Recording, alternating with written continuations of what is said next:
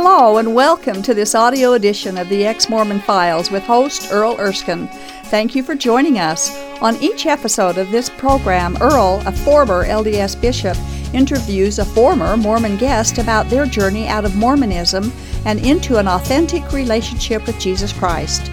These stories are encouraging, fascinating, and often moving. For more information on the Ex-Mormon Files internet video program, please visit exmormonfiles.com. That's exmormonfiles.com. And now, here's Earl. Hi, welcome to the Ex-Mormon Files. Here in the heart of Salt Lake City, I'm your host, Bishop Earl, and I appreciate you spending some time watching our show. Tonight, I'm really excited to introduce to you Sherry Wimmer. And Sherry, appreciate you coming and sharing your story. Well, thanks for inviting me. Well, this should be very interesting. You've been a lifelong member of the church, is that right? I have. I was born and raised in it. My parents were active. Where were you born? I was actually born in Arizona. My dad was in the Air Force, but most of my life was spent here in Utah. So. Okay. Very active family and very active family. The old family home evenings and everything. My parents tried that occasionally. It didn't really fly. To get started, and then right. I know how that went. We attempted family prayers here and there, but we were active. Yeah. But we weren't by the book. Yeah. So, yeah. Dad was in a bishopric, I understand. Yes. My dad, I think I was maybe in my early teens, maybe later teens, I can't recall exactly, but he was a counselor in the bishopric. Yeah. And it's kind of funny because at that point in time, then appearances really mattered. I remember one time I was wanting to be out in the yard in the sunshine on a Sunday, and so I thought I'd maybe pull some weeds for my mom, and that was a big no-no. That didn't go over too well. No, it It didn't. was on a Sunday. But and we were the type of family that went boating on Sunday and on vacations. yes, on stuff. vacations. So that's interesting. But that mattered when he was in the bishopric. It was kind of a change in our family's life. Interesting. And you took seminary, I guess. I took seminary all 4 years of high school and graduated from that. Yeah. So. I guess there was never any question the church wasn't true, right? No, in fact, I was a person that others looked as an example. I guess I really was into the church. I really believed it and lived it, and it's all we knew, right? Right. I mean, we just grew up with it, and it was went to church every Sunday and heard the lessons and everything, and just kind of did our thing. And you actually went through the temple at age 20 before you were married. I did. What prompted that? I just was really into the church. I had a strong testimony that the church was true. Yeah. And it was just something that I wanted to do at that time. And was it surprising? Is it what you thought it was? It was nothing what I thought it was. We don't talk about it outside, so you really aren't too prepared, and right? nobody prepared me for it. No. My parents were very quiet about what to expect. We all are. Really. Yeah, and we were told to, it's sacred. Right. So you don't talk about it. Sacred things, That's which right. is, I don't know, interesting. But it was really different. Did you go back much after? Yeah, I always had a temple recommend, and I was, I don't know how worthy I was to go, but I managed to get a recommend every time. So answered the questions. Right. Are you totally honest in your dealings with your fellow man and stuff? Yeah, I wasn't going on a mission. I wasn't getting married at that time. I just thought that would be a great thing to do. So wasn't too much longer that you did get married. Right, about a year later, I did get married to Carl. To Carl, we've actually interviewed Carl before. Right, we got married in the Bountiful Temple. Many of my family couldn't be there with us. I thought that was that's sad. Disappointing, isn't it? My oldest brother wasn't active, and so he wasn't a part of the whole wedding. I want to call it a ceremony, but it's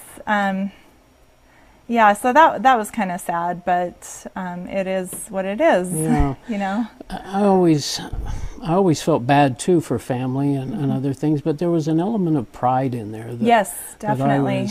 That kind of bothered me always, but I lived it. I was very proud that I could go and others couldn't, and so on. Did you feel that too? I absolutely did. Yeah.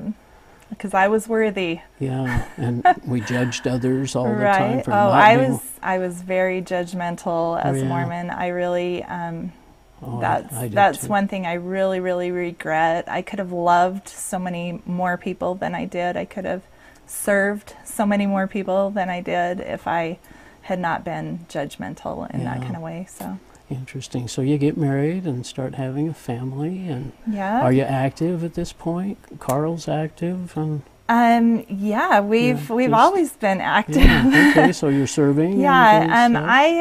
I was what I call a checklist Mormon. I was doing everything I should have been doing, paying tithing and as much visiting teaching as I could, which was difficult sometimes. But I was just doing everything I was supposed to be doing. I was fulfilling my callings. I was in the Young Women presidency. I can imagine that you'd be a wonderful young woman's. I don't know. I think that was one of my least favorites. I think so. I mean, that you would be someone the girls could look up to. Yeah, probably. I was. Yeah, I did fine, but I never felt very comfortable in that position. I never felt like that was where God really wanted me. Now, I was in nursery and primary and those kind of things. You know, I do really good with kids. I was in the Relief Society presidency. Did you enjoy that? I enjoyed that. Yeah. A lot of work. Yeah. But I did enjoy that. Well, something must happen along the way here. What kind of causes ripples in the water, as you might say? I think God kind of brought me to a point in the church where I was going just because that's what I had to do. I had to earn my salvation, I guess. There wasn't any joy in what you were doing? No, I didn't really find joy. It was just work, and I was not doing it for the Lord. I was doing it because I had to be doing it. I didn't feel any type of relationship at that point. With God? And I'm talking about even just a few years ago.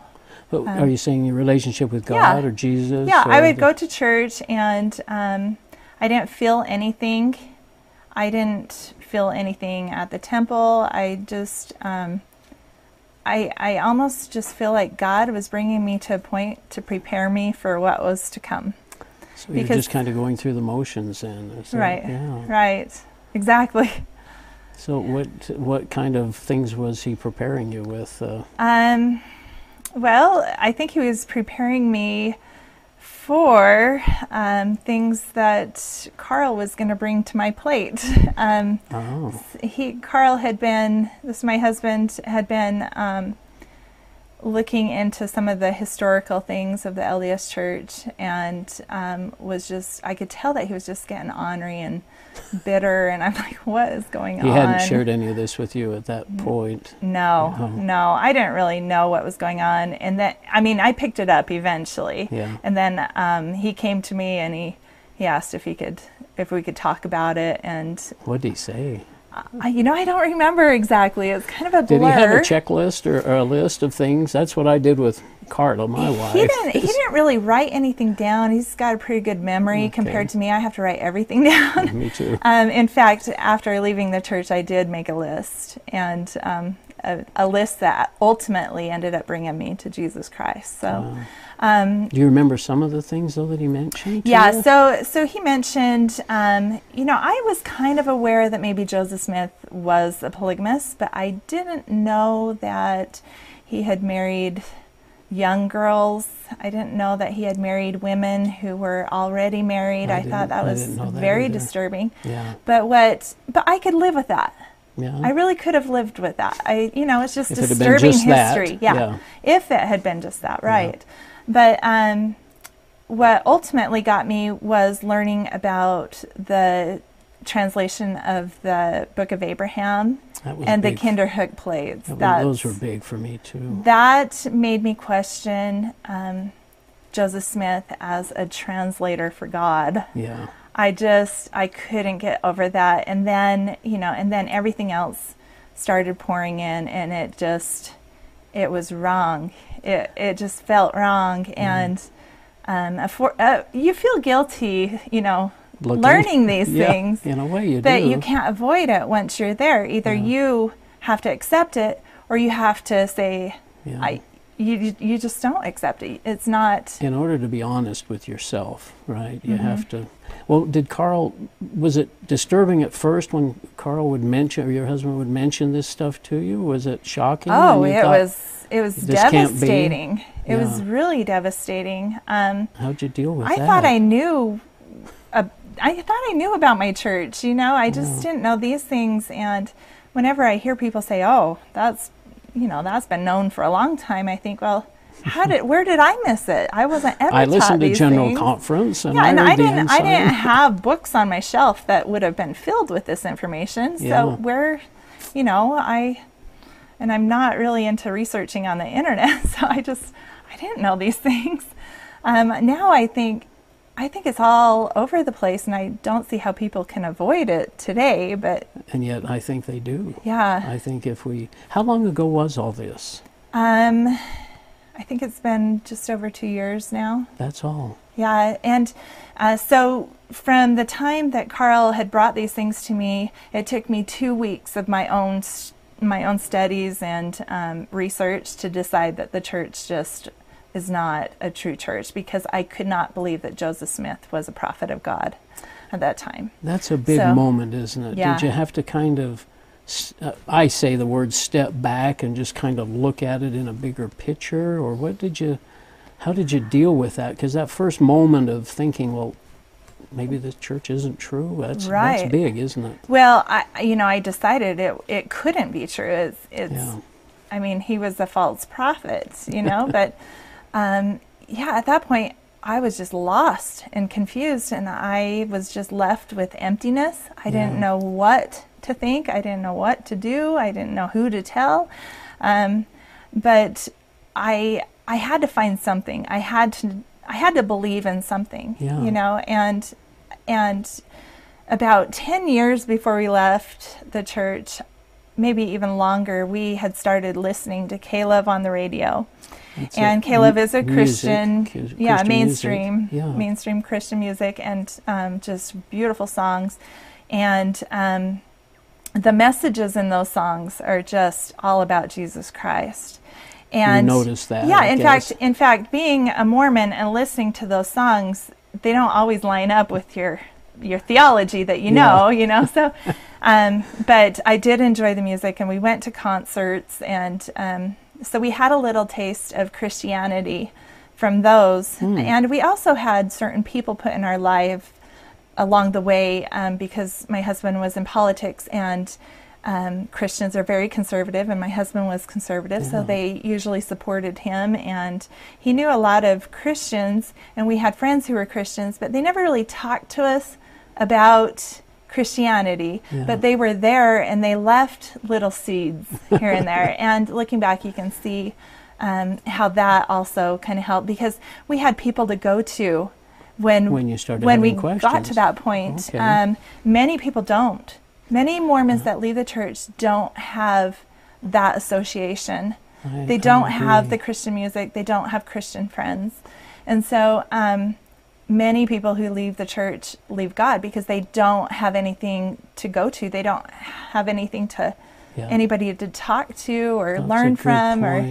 And so I think that's one of the biggest focuses that we have at this point, is to try and catch some of those people who are on the verge of leaving the church, and maybe we can help them find Jesus Christ in that process. You can see how God was working in your life with friends and Caleb and things that were kind of softening your heart, probably, or at least making so that when the message did come, and I agree that it seems like all of us that have made this transition, we know more about the Mormon Church now than we ever did before, and we have found a relationship with Jesus that we never had before, right? Yeah, I talk to Mormon friends now, and they're like, I have Jesus Christ, I know him, I have that personal relationship, but they they don't know that they don't, you know? They don't know the difference. That's right. Until you're in this position and you've left and you're looking at it from the outside, you just don't see it. Yeah.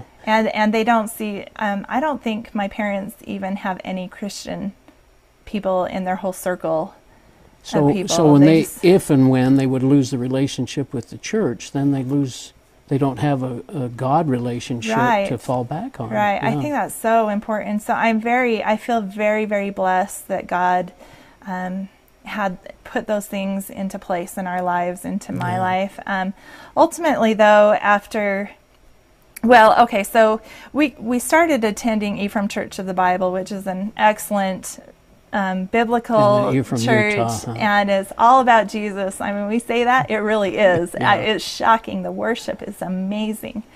And the music, it was another key thing in my life that, you know, I knew this Christian music, but then to go to church and actually hear it and sing it and worship through it. Way, it's amazing. Yeah. Just so amazing. I was at the point in the LDS church where I didn't even open a hymn book anymore. I tell Carl, if there's a organ at my funeral, I'm going to burn it, okay? I had such a difficult time. I couldn't worship the Lord through hymns that were just dry and sung at a very slow pace. Yeah. I had a very hard time with that because I had been listening to Christian music that was so worshipful, you know. And anyway, so Ephraim Church of the Bible, but we also wanted to keep our foot in the door with the LDS Church because we wanted to make that transition slowly. Yeah. And we wanted it to be easy on our kids. So you're going to both of them? Well, we wanted to. Oh, okay. So for one Sunday, we actually did do both churches, and then, or maybe a couple Sundays, but we went in to talk to the bishop, and we told him everything that we had been learning. And you could clearly see that wall just in front of his face, like he wasn't hearing hardly anything that we were saying. I don't think he wanted to hear. His eyes glazed over, and he would take a note here and there, but in the end, I had to be released from my calling. I was in the primary presidency at the time, and I remember we were teaching the Book of Abraham. Oh, were you? There was a scripture right up on the board behind me, and I had to be released. I couldn't do that calling. And you knew about the Book of Abraham. Yeah, it was the Book of Abraham. To teach it. Oh boy. I'm like, if it was the Bible, I totally could have, done it. Got through it. But I couldn't. So I asked to be released, and of course I had to be released at that point because we told them everything. Yeah. But so he asked me. He asked me to lie to my friends in the ward. If they were to ask me why I was being released from my calling, I was to blame it on we have 2 foster boys that have physical disabilities and are pretty demanding when I need to, I take care of them, but that wasn't why I was being released. But he wanted you to say that. I couldn't believe that he was asking me to lie. This was my bishop. I still thought that he was an important person in the whole. Your bishop would not ask you to lie. So I was shocked. I was stunned. But at that point, I walked out of that room thinking, we aren't coming back. We can't come and lie to our friends. Yeah. If somebody asks us, we would be willing to tell them, the truth. Yeah. And so I think he was relieved probably after that we didn't return anyway. So, did you ever have any of the ward members talk to you? Did they ask what happened? No. Yeah, No, I think there's a lot of fear in people wanting to ask. I think there's a lot of curiosity, but nobody from that ward has come and directly asked us. I have some friends that I have talked to a little bit, but not in the kind of way that I would try and talk to my family or, somebody who was really, really close to me, Well, so did you get a chance to talk to your dad or your parents about what you were? So a couple months after that, word was out that we were going to be interviewed together as a couple by the Salt Lake Tribune. The newspaper article. Yeah. What year? When did that come out? In case anyone wants to look that up. 2013. It was a wonderful article. It had some great pictures and stuff. Yeah, they actually came out to the church and Right. took photos at the Ephraim Church of the Right. Bible. Anyway, word was coming out that was going to come out, and but I hadn't told my family, so I needed to tell my family right away that we had left the church. And so I wrote up this letter, because I'm a letter kind of person. I can get all my words down and have it make sense in a letter. Yeah. So wrote this letter and sent it through email. And after I sent it, Carl's like, "It's April Fool's Day, Sherry." So I had to follow it up with a letter saying this is not a joke. Oh dear. But my family was devastated. My parents, they couldn't speak to me for about a month, and I think it was because they just didn't know what to say. Yeah. I think they were so heartbroken over the fact that their daughter, I mean, I was the good child, you know. How could I? In fact, I think they fully thought it was Carl's fault completely, Sure. and they blamed him. And they they really didn't want did. to probably ask any questions or No, get into details. no. Well, gosh, I think we're running out of time Oh, no. already. Isn't that terrible? I did want to ask you, though, about the things you feel now about, I know you've mentioned the music and the worshiping Jesus, and that is different, isn't it? Yes. Compared to your it's time as a amazing. Mormon. Grace, did you understand grace and works as a Mormon? No, I had no idea. I mean, I thought that we had to earn Yeah. salvation. I didn't, you know. It's all about what we do, Right. what we're doing. Right. But, you know, if I were to share one thing with family and friends who were able to watch this, hopefully someday, I would want them to learn to trust the Bible, because the Bible, it's either all or nothing. I mean, either you believe the Bible or you don't. And you can't just pick and choose certain verses out of the Bible and say, okay, that aligns with my Mormon thinking. Yeah, my Mormon thinking. Yeah. So, you know, that makes sense. And that doesn't align, so that doesn't matter to me. Yeah. And just ignore it. You can't do that. It's all or nothing. I And agree. Yeah. either you trust the Bible or you don't. And I tell Carl all the time, I'm like, why do they even have the Bible? Because I try to quote the Bible to them and they don't hear it. And anything that doesn't line up, it just hasn't been translated correctly. I guess so. Yeah, they just don't. I actually went through and made a list of all my missionary scriptures after I came out and started looking at what they really were in context. I was really surprised. I'd challenge anybody to do that. But so your family has still probably not. It's been awkward or. Yeah, it's very awkward. We don't talk about faith, religion at all. Yeah. They will make comments like, "Oh, we did this at church or this at church or whatever," and I'll kind of. We've invited them to our kids' baptisms, and they've come. Oh, good. So that is good. That's a step in a good direction. Now you were telling me an interesting story that your father was teaching. Yeah, gospel my doctrine. dad is the gospel doctrine teacher in his ward, and I asked him if I could follow along. And this year, they're discussing the New Testament. Anyway, I thought that he thought maybe I would get something from it and return to the church because I would hear the truth, But instead, every week I do a write-up. I read his lesson, and then I write up what I learned from the Bible from that lesson, that they're discussing. And I send it back to him. Well, it's highly offensive. The Bible is very offensive. Oh. And the things that I try to explain, this is the way that the Bible is explaining this. It's not me explaining it. It's the Bible. It's the Word of God. Right. Well, it doesn't match up to their thinking, their Mormon thinking. And so... So they're not really reading what anyway, you're they aren't. writing. Yeah, they're no longer reading it. I think they're just too offended by it. But they know that I'm dedicated to it and that I really, really care about them. And so I'm not going to stop. I'm not going to give up. They know that. So. Well, Carl must have been thrilled for you to respond the way you did, because some spouses don't. And so for you to be willing to learn and look, that must have been really encouraging for him. And your children, what do they think about going to church? They love it. 5 years ago, they fought. Sunday morning was a complete disaster in Trying our house. To get the kids to... It was awful. I was thinking about this last Sunday when we drove to church, and Carl is working on Sundays this summer, and so I had the kids by myself, and I thought how wonderful that morning went, where they were just so cooperative and so easy to get out of the house, and they were so excited to go to church. Really? It was just wonderful. I've heard that before.